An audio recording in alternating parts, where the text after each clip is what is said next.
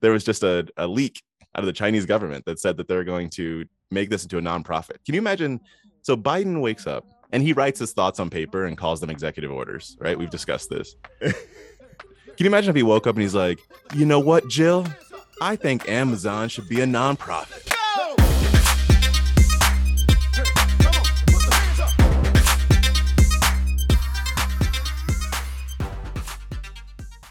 This podcast contains the arguably witty banter of two friends, Skippy and Dougals, that like to debate about investing.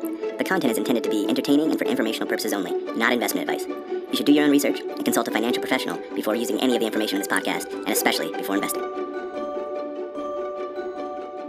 I'm so fired up that I don't even have time for pleasantries. Although, hello, it's good to see you.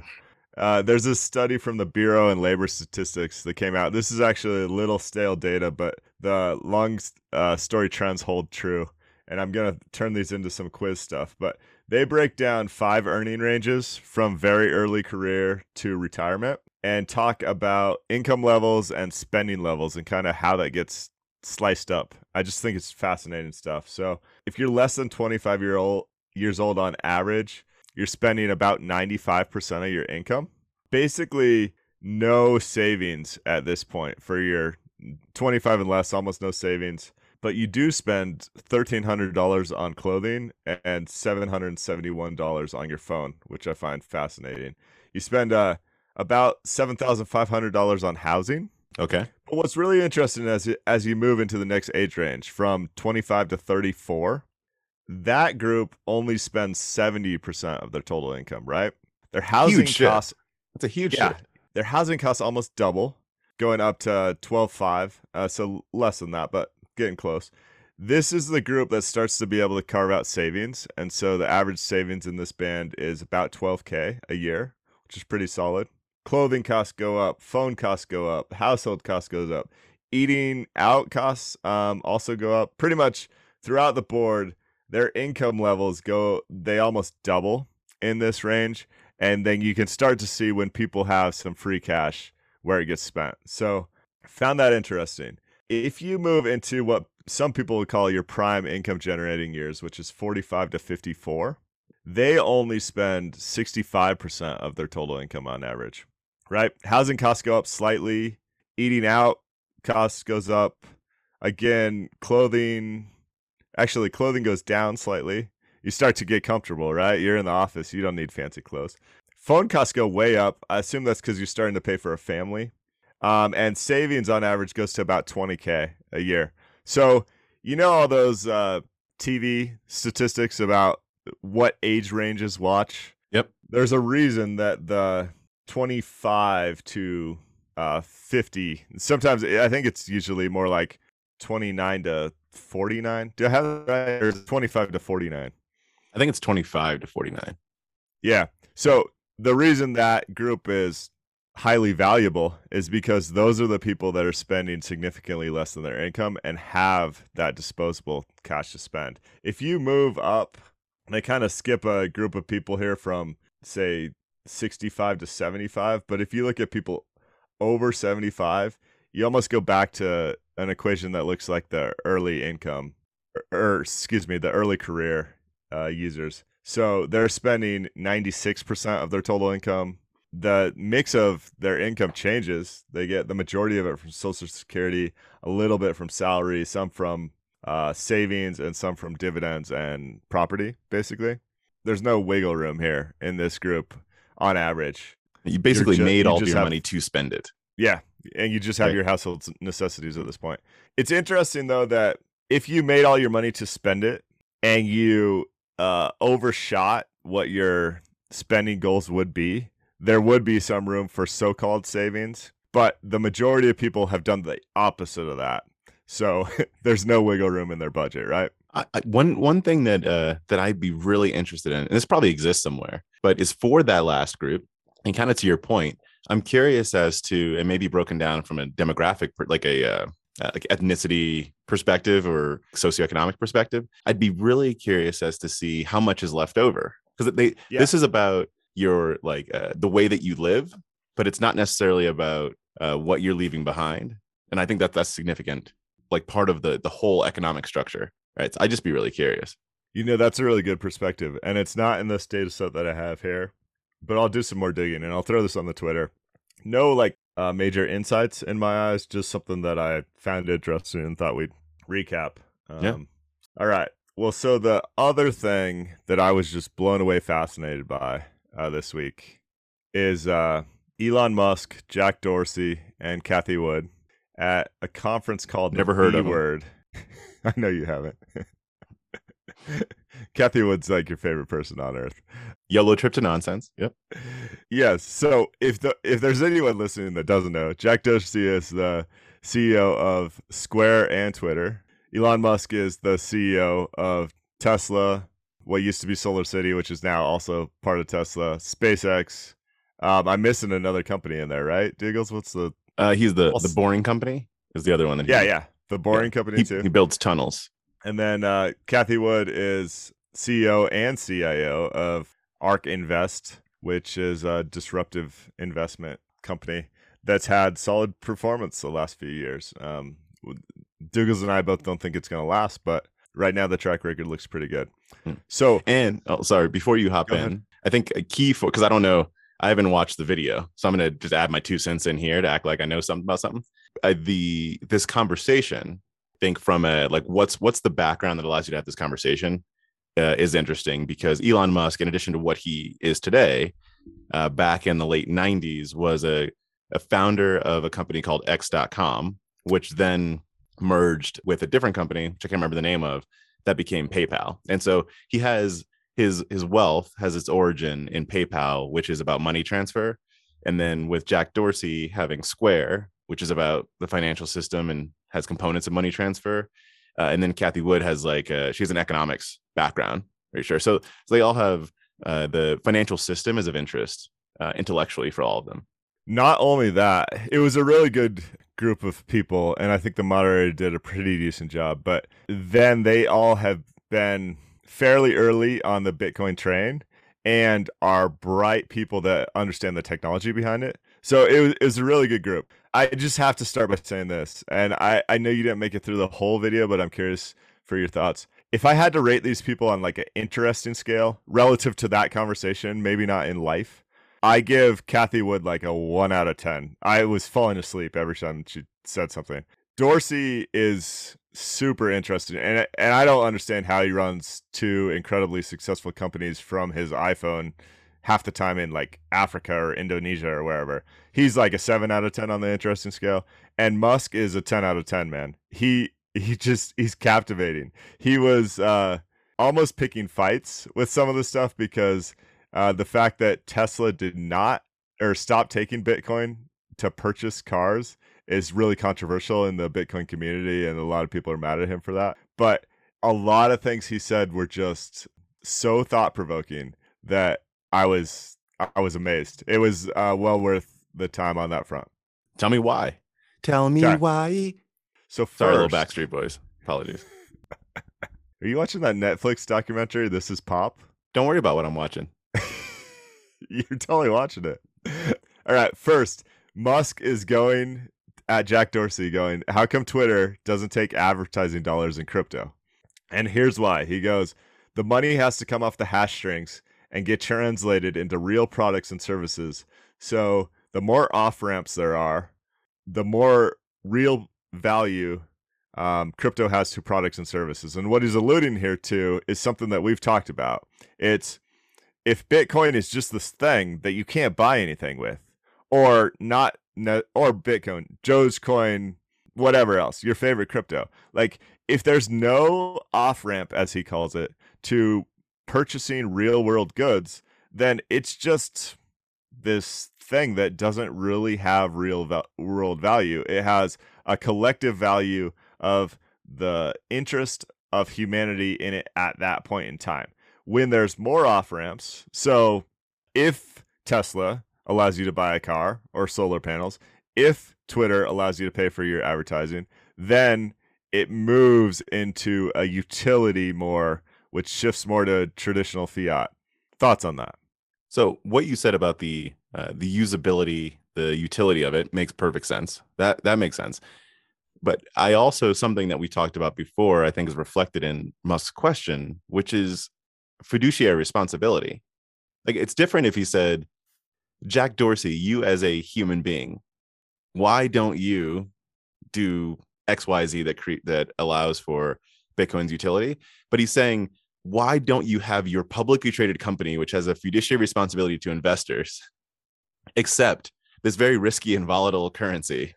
Right? Like that's a different. I think Elon Musk can't separate his own, in this question at least. I don't know him as a human being. I've only seen his cabinets, which are controversial. I think he can't separate personally, like who you are as a human being, from the company that you run that has a responsibility, and that's what's reflected most to me. Well, I want to say he can't. He doesn't in the companies that he runs. And Dorsey dodged the question. But let me provide some context. The majority of this conversation, it was like an hour long.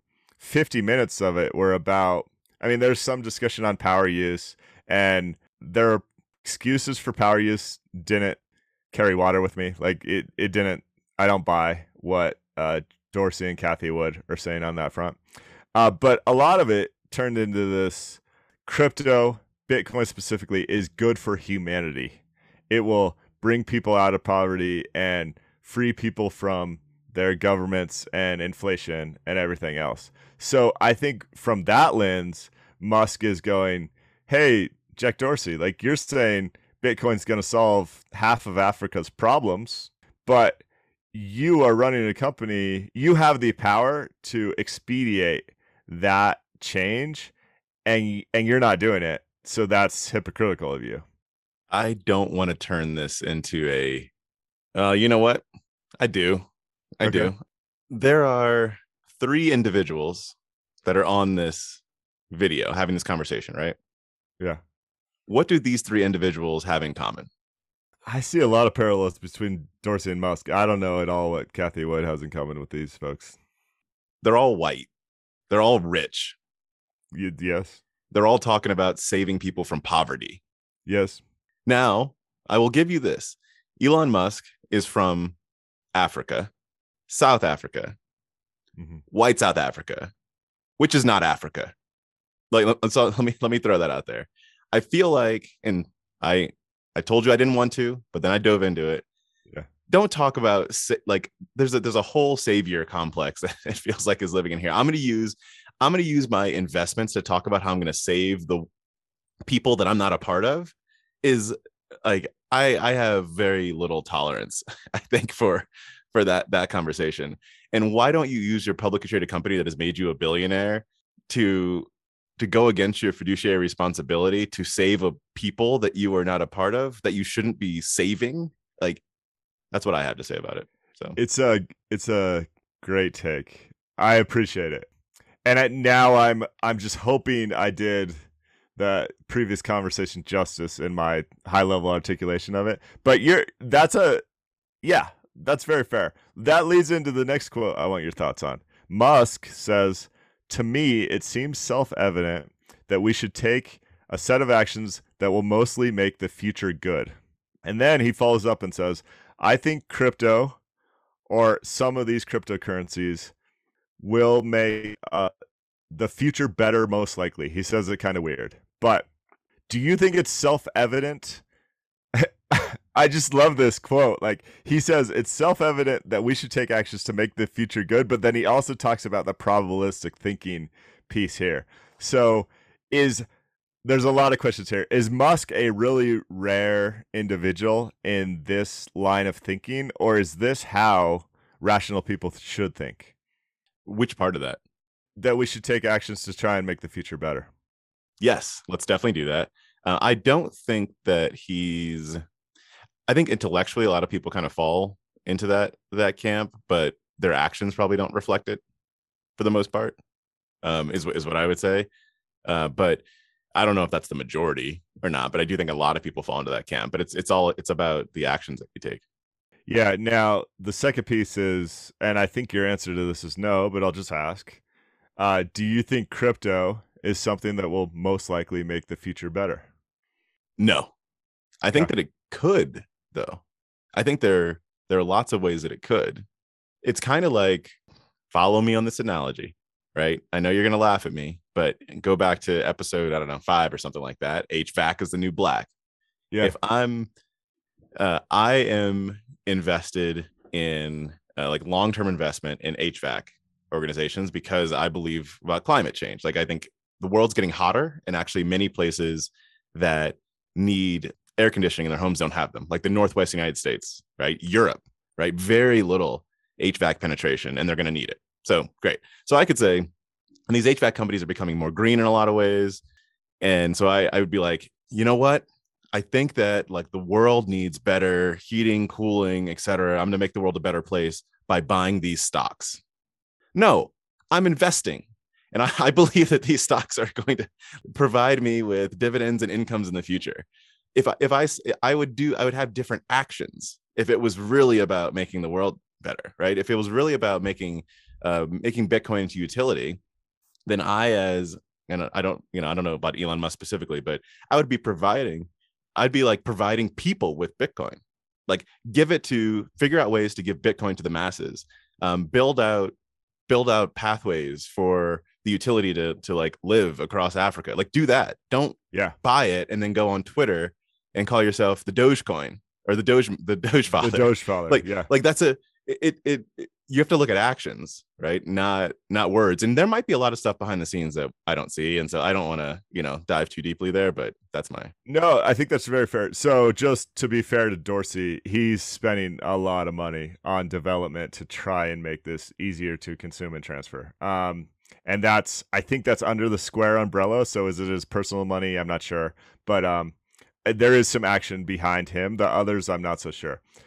Here's the crazy thing. That question I asked you of like, is there a higher probability of crypto doing more good than bad for the world? I'm still on the fence a little bit, but I don't know that the answer is, I'm pretty confident the answer is not no. It's either like a maybe or a yes in my eyes. I think there's a lot of places that need this utility where digital and cell phones are already there, but fiat currency and stable governments are lagging behind, and there's a gap to fill.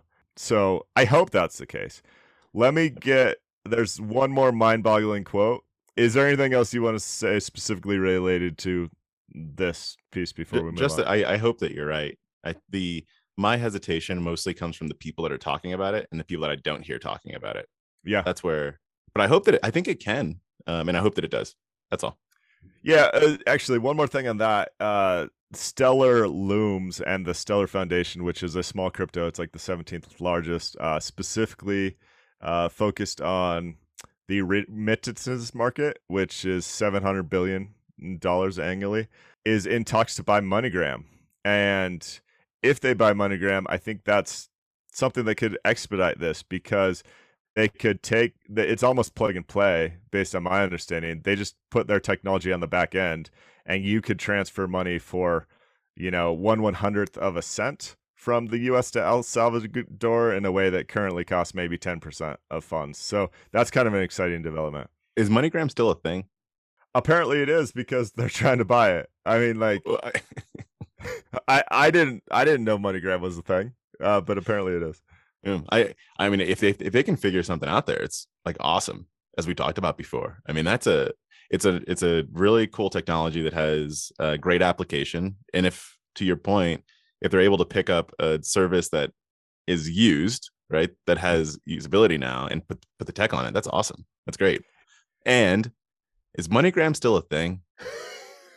Well, the funny thing is, the Stellar Foundation is a nonprofit. So, like, I can't remember the last time I heard of a nonprofit buying a for-profit company to destroy their business model to help people not pay for it. It's like if I can't even think of a good analogy, but if like a nonprofit bought Coke and was like, we're giving away Cokes for free now or at cost.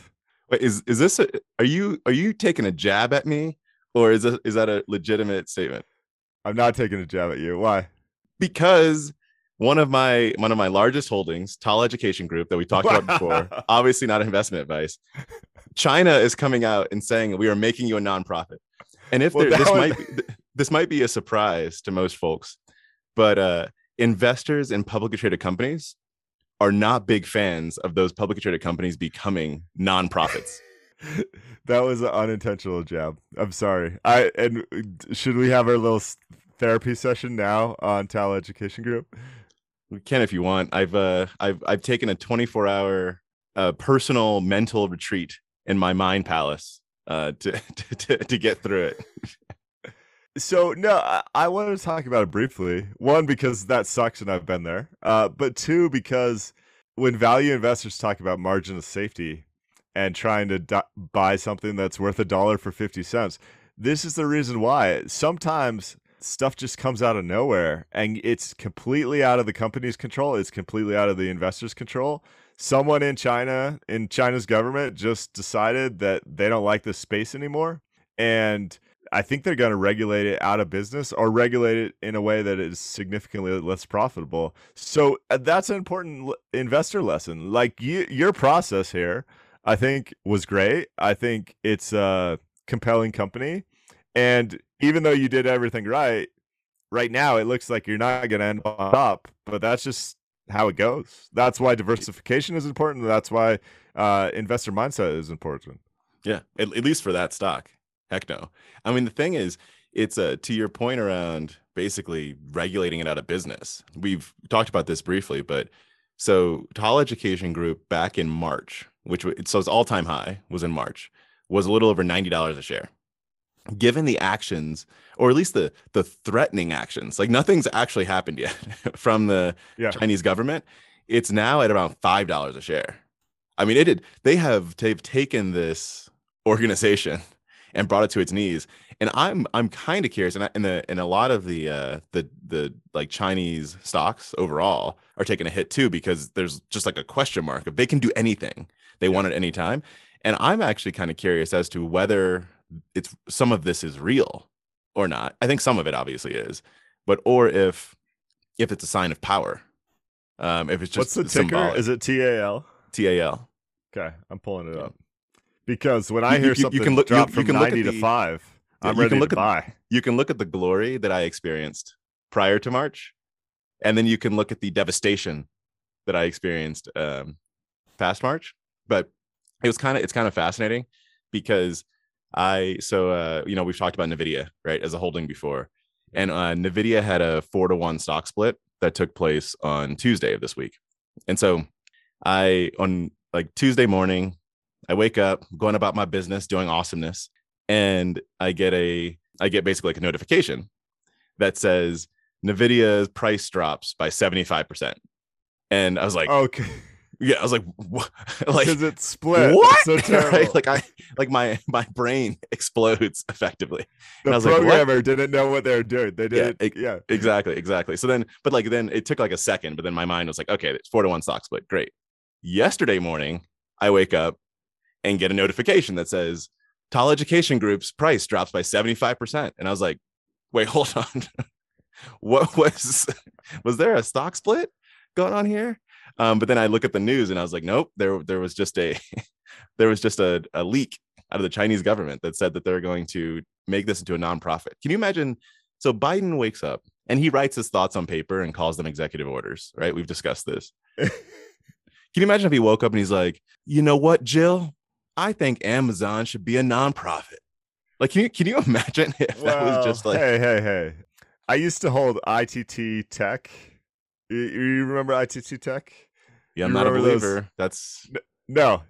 And it's same as you. I wasn't doing it for the good of humanity. There was an interesting investment option depending on how the Obama administration decided to move forward with for-profit education, right? There just was. And I lost all my money. Now, it was a very small bet. I don't care. I expected to lose all my money, but the asymmetric bet on the other side, I mean, I picked up the thing at I don't know, maybe 50 cents. And if the business would have continued, it would have been worth $40. And if the business would not have, it was worth $0. So I know that's a different thing, and I can't claim that for-profit education was good. We've talked about this specifically almost in recent weeks. I don't think they should have had a business model, but let's not pretend that China's the only place where stuff like this happens.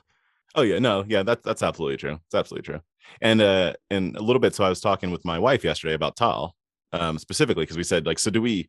At this point, it feels obvious that, I mean, it's like not a company anymore.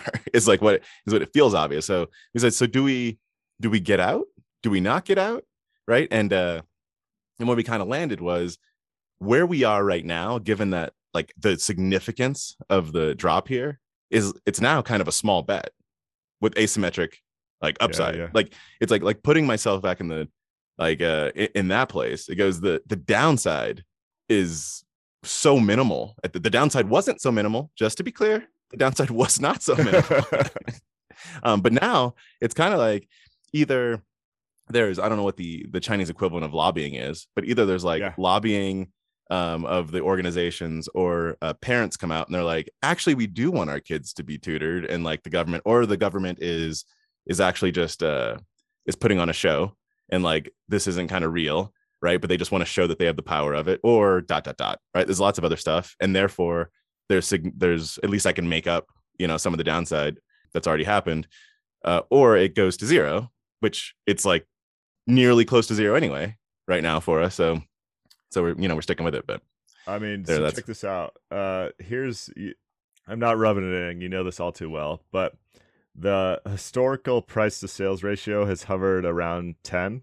The historical price to earnings ratio has hovered around 200, and the historical price to book has hovered around 12. Current price to book is 0.7. Current price to sales is 0.8. Like, this is where value investors get excited, Dougals, but there's a regulatory component here that is very tough to predict. I'm gonna look into it because I know you really liked it, and I trust your opinion that way. Yeah, look into it for sure. So anyway, when you were talking about the for-profit, nonprofit thing, it sounded like this might have been what you were talking about, but so I didn't mean to take us off track. No, I just need your thoughts on one more quote. I'm not even gonna form it in a question. I just want thoughts. This is also from Musk. He says, crypto can increase the power of the individual relative to government. Really, when you think of it, sorry, there's like some verbal clutter in here. Government is just a corporation in the limit. I'm not sure what he means when he says in the limit, but he says government is just a corporation in the limit. So sometimes some people are like against corporations, but for government. It's like, guys, government is just a corporation in the limit, and it's the biggest corporation of all, and it's got a monopoly on violence. And so if you don't like corporations, you should really hate government. What? There's like 5 parts there. Do you want to break them down? Or am I the only one that finds this interesting? This is, I'm trying to basically figure out not only what he's saying, but what he's trying to, like, what bear he's trying to poke. That's what I'm. Let's go piece by piece. So the first part, do you think crypto can increase the power of the individual relative to government? The word could, right, goes back to, it's kind of like the last point. Yes. Will. Higher probability than not. I mean, phrase it however you want. The answer is no. Okay.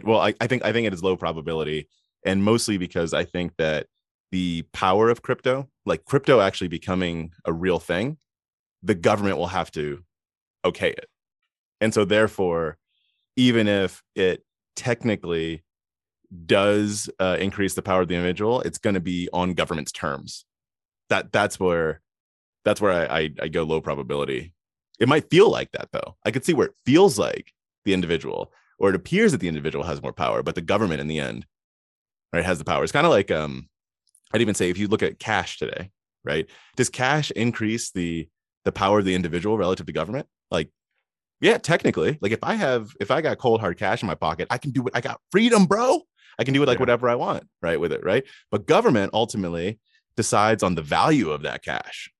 They're the ones that make cash. They make it the fiat currency. They're the ones that tell me that I can use that cash. So government will control the system of it, even if the micro, I have more power. Yeah, but this is a little bit of a cyclical conversation. If owners of major companies like Twitter start taking Bitcoin, then there's off ramps, and it matters much less what the government cares about. unless the government tells Twitter they can't use Bitcoin, which I guess could happen. Is that what you're saying? Yeah, that's part of what I'm saying, and also that I think that in order for that to happen, not just by people that have crazy beards deciding it's going to happen for their, for their companies, because we're talking about like Elon Musk saying, yeah, sure. I mean, I know he pulled this back, but yeah, you can buy Teslas with it. Or Jack Dorsey saying, yeah, we're going to take this on Twitter. Sure. But we need like the person that runs company number 367 on the, Fortune 500. Boring by the book. Yeah, company. Exactly. 367. Yeah. And like, that's probably a lot farther away. So how about point 2? Is government just a corporation? No, not at all. Oh, I shouldn't say not at all. That's a little aggressive, but I wanted to get, I was diving in, but no, it isn't.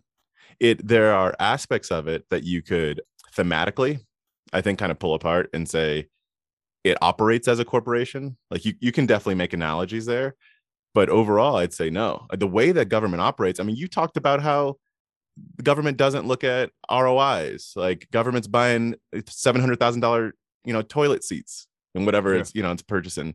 Like it's not really a corporation because it doesn't. Its KPIs, I would say, are not reflective of what a corporation's KPIs are, and that ultimately, I think, is what decides it.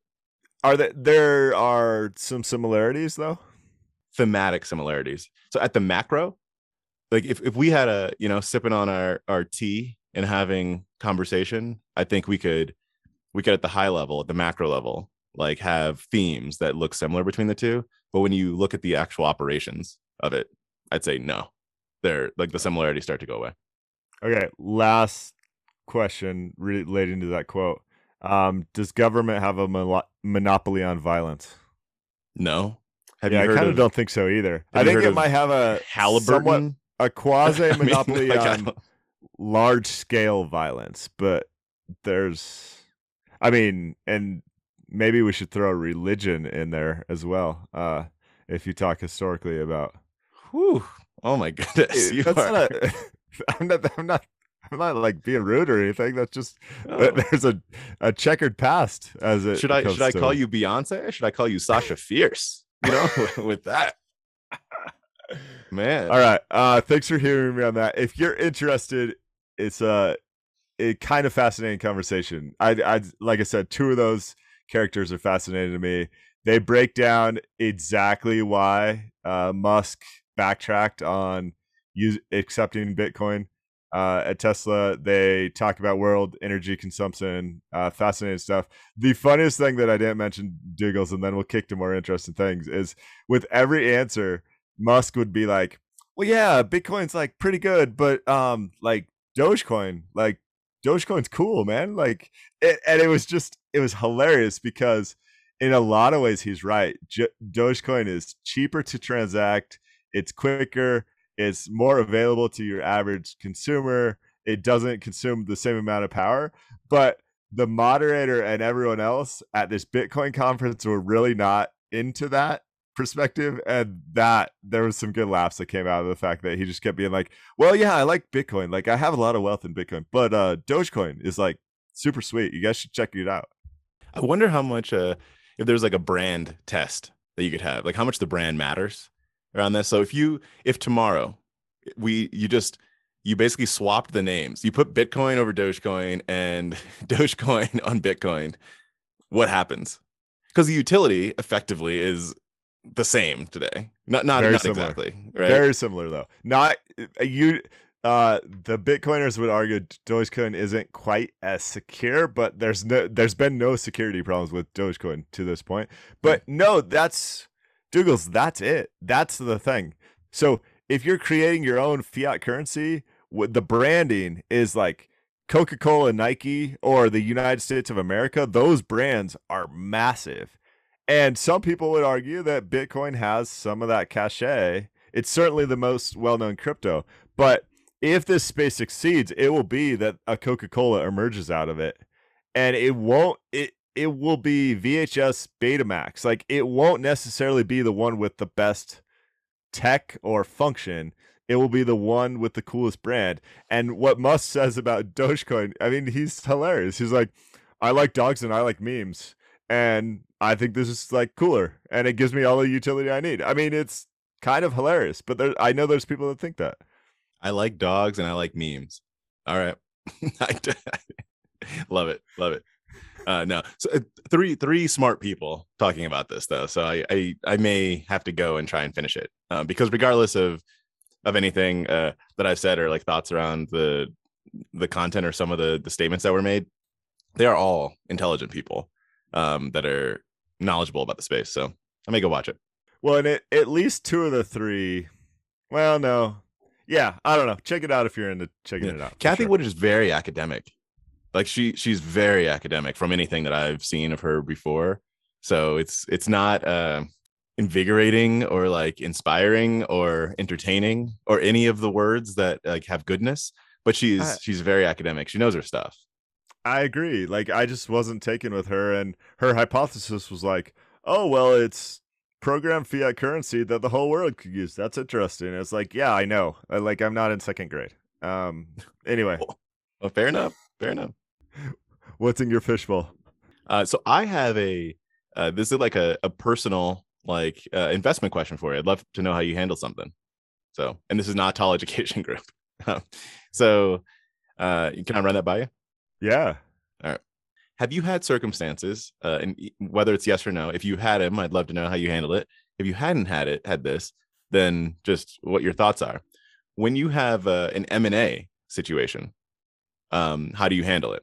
So the reason I ask is because a part of the model portfolio I have, I own Five9, which is a like basically contact center software. It's a stock I own. And Zoom this week said they're purchasing Five9 for, oh gosh, hold on. Gosh darn Siri. I don't want you to look up Zoom. Like, anyway. You should keep that in the pod. So this week, Zoom said that they're going to buy Five9 for $14.7 billion, all stock deal. So this goes through. At that point, it's something like for every share of Five9 you have, you get like half a share of Zoom, roughly. Have you encountered those types of situations, and how do you handle them? Yep. So this happens to me a lot because I buy bottom of the barrel. I buy affordable companies with strong cash positions that are at no risk of bankruptcy. And so what happens when you're in a space like that is a lot of times the sharks start circling and try and buy these companies because they go, gosh, there's a lot of good stuff over there. And it's on sale right now. So like one of my more memorable ones was the Men's Warehouse and Jose Bank. And I actually, at this point, I forget who bought who. But I own the Men's Warehouse, and I think they must have been acquired. So there's a lot of things to think about when this happens. And I don't want to sound like an expert here. I mean, I'm sure you have experience in the space too. But when is this acquisition actually going to take place? Is it like 9 months to 12 months down the road or something? Like Q1 of next year, something like that is when it's expected to go through. So let's do a hypothetical. Say the stock was trading at 50, and after the acquisition leaks or is made public, it's going to be acquired for $100. Typically what would happen within minutes of that news is the stock's going to go from like 50 to 97 or something like that, right? So then the question becomes, if you want to waste that 6 to 9 months waiting to make that extra $3, and then you have the regulatory concerns that sometimes come with these things, and it's not always a done deal that the acquisition actually goes through. So if you get a big bump and you get very close to what you think the true value would be, I often jump ship, 6 months early. In my example, if it went to 97, I'd probably sell at 97. And we can talk about tax consequences in a second, but assuming there's no massive tax consequences, like if I had held the thing for 1 month, I might hold on to get over a year so I don't pay short-term capital gains tax and everything else. But in most cases, I haven't really found that extra value in waiting the extra time because you can put that capital to use somewhere else, like maybe in Tall Education Group. But if the acquisition price is 100 and for some reason the stock only jumps to 75, that would probably mean there's a lot of regulatory uncertainty or whatever else. Then I think the conversation gets more complex. What do you think? I'm in a similar camp, a very similar camp. That it's and well, it actually let me separate out two things. It depends whether there's one dependency on whether it's model portfolio or not model portfolio. Because in model portfolio, I'm not going to own the other stock. Like so, I'm going to sell at some point. And so it just to your point, there's like a tax consequence like evaluation, but I know I'm not going to end up owning on the other side. In the non-model portfolio, there might be a chance that I end up owning the other stock, depending on what it is, whether it's a company that I'd want to like choose personally or not. So it will be sold. It's just a timing issue. But I think it's a when you are in the individual stock game, I think that's an interesting question. So I wanted to throw it your way and see how you like kind of what your perspective. Yeah, I love acquisitions in special situations, and we should get Joel Greenblatt on the show because he's the world's foremost expert in this space as far as I'm concerned. I think the more interesting side of the equation, which I know you're not necessarily in, is like when that acquisition is announced, trying to make sense of that gap. And sometimes there's investment opportunities there. In my example, if it's 97 and 100, and maybe you know that acquisition is going to close in the next week, you could make a quick $3 if you play your cards right. And a lot of people will try and take advantage of that too. That's right. Congrats on that, man. Yeah. But that's just nice news to counterbalance your China regulators going crazy. I love acquisitions. It's actually like the my portfolio right now is like up slightly for the year, so I'm trailing the market this year. It's up slightly from the year, but one of my top 5 holdings has been obliterated, and I'm up slightly, which makes me a little bit upset. But at least I feel like it's it's all good. So yeah, it does counterbalance that news. But alas, can I make a plea to our listeners? Please. Yeah. Okay. To close this out, can you please go to Reddit, Wall Street Bets, and I don't know if they're short on Tala right now, but if there is, turn this into a short squeeze type situation because Dougals could use some love. Oh, now Dougals, I never thought this day would come. You're begging our listeners to go to Wall Street Bets and help make you a few bucks. I never thought of this, but if you're at Wall Street Bets, just say, I like the Skippy and Dougals show. Go give them a listen. That's true. See what happens. I guess, yeah, that works too. I want to see if we could squeeze one more thing in. Okay, I'll do it quick. Have you ever heard of solar value deflation? No. This is fascinating. You know the Daniel Kahneman, like, what's it called? Like first level brain and first level thinking and second level thinking. Yeah. So like what's been system happening? System 1, System 2. I think System 1, System 2. Thank you. What's been happening in California recently? You know, in the past decade, California mandated all new homes have to be built with solar panels. Really? And I actually didn't know that. Yeah. And so, well, you lived in the Bay Area. There's no homes there, right? No new homes being built. Anyway, solar panels have taken hold in California, and it's an awesome story. And people like Elon Musk will tell you how great it is and everything. It's fabulous. Solar panels have taken hold in a lot of places. Costs have come down significantly. It's great. What's happening now is there's so many solar panels in places of high saturation, like California. I think around 40% of homes in California have solar panels. The utility grids are completely messed up because they get an abundance of energy when the sun shines and they don't really need it.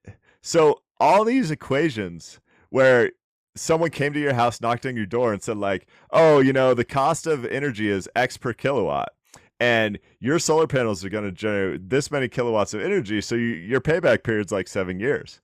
Well, that's not really holding true anymore because the power shows up at the wrong time of day, basically. And so now the utilities are saying, oh, yeah, the cost of energy is X per kilowatt, but the cost of energy coming off solar panels is less than that because that's the time when we don't actually need the energy. And it's just this perfect example of whether you call it System 2 or whatever you call it. Like it's complex game theory even there's a component problem in there. It's you think you have the system figured out, it seems simple, and then it's not simple at all because the dynamics around you are changing. There's so many parallels to the investment space. I just thought this was super fascinating, and it's something I'm mad that I didn't put together on my own, but I didn't. Do you have anything you could send over about that? I'd love to read more about it. That's really interesting. It's a pretty basic article. It's in the MIT Technology Review, but I think it will get your head kind of spinning a little bit, and maybe we can find more info on it. I'll throw it on the Twitter too. So as we wrap, if you want to find us, hit up the Twitter at @SkippyDougals, @SkippyDougals@gmail.com. If you want a sticker or some show merch, send some good stuff our way, and we'll hit you up with that. Thanks, everybody.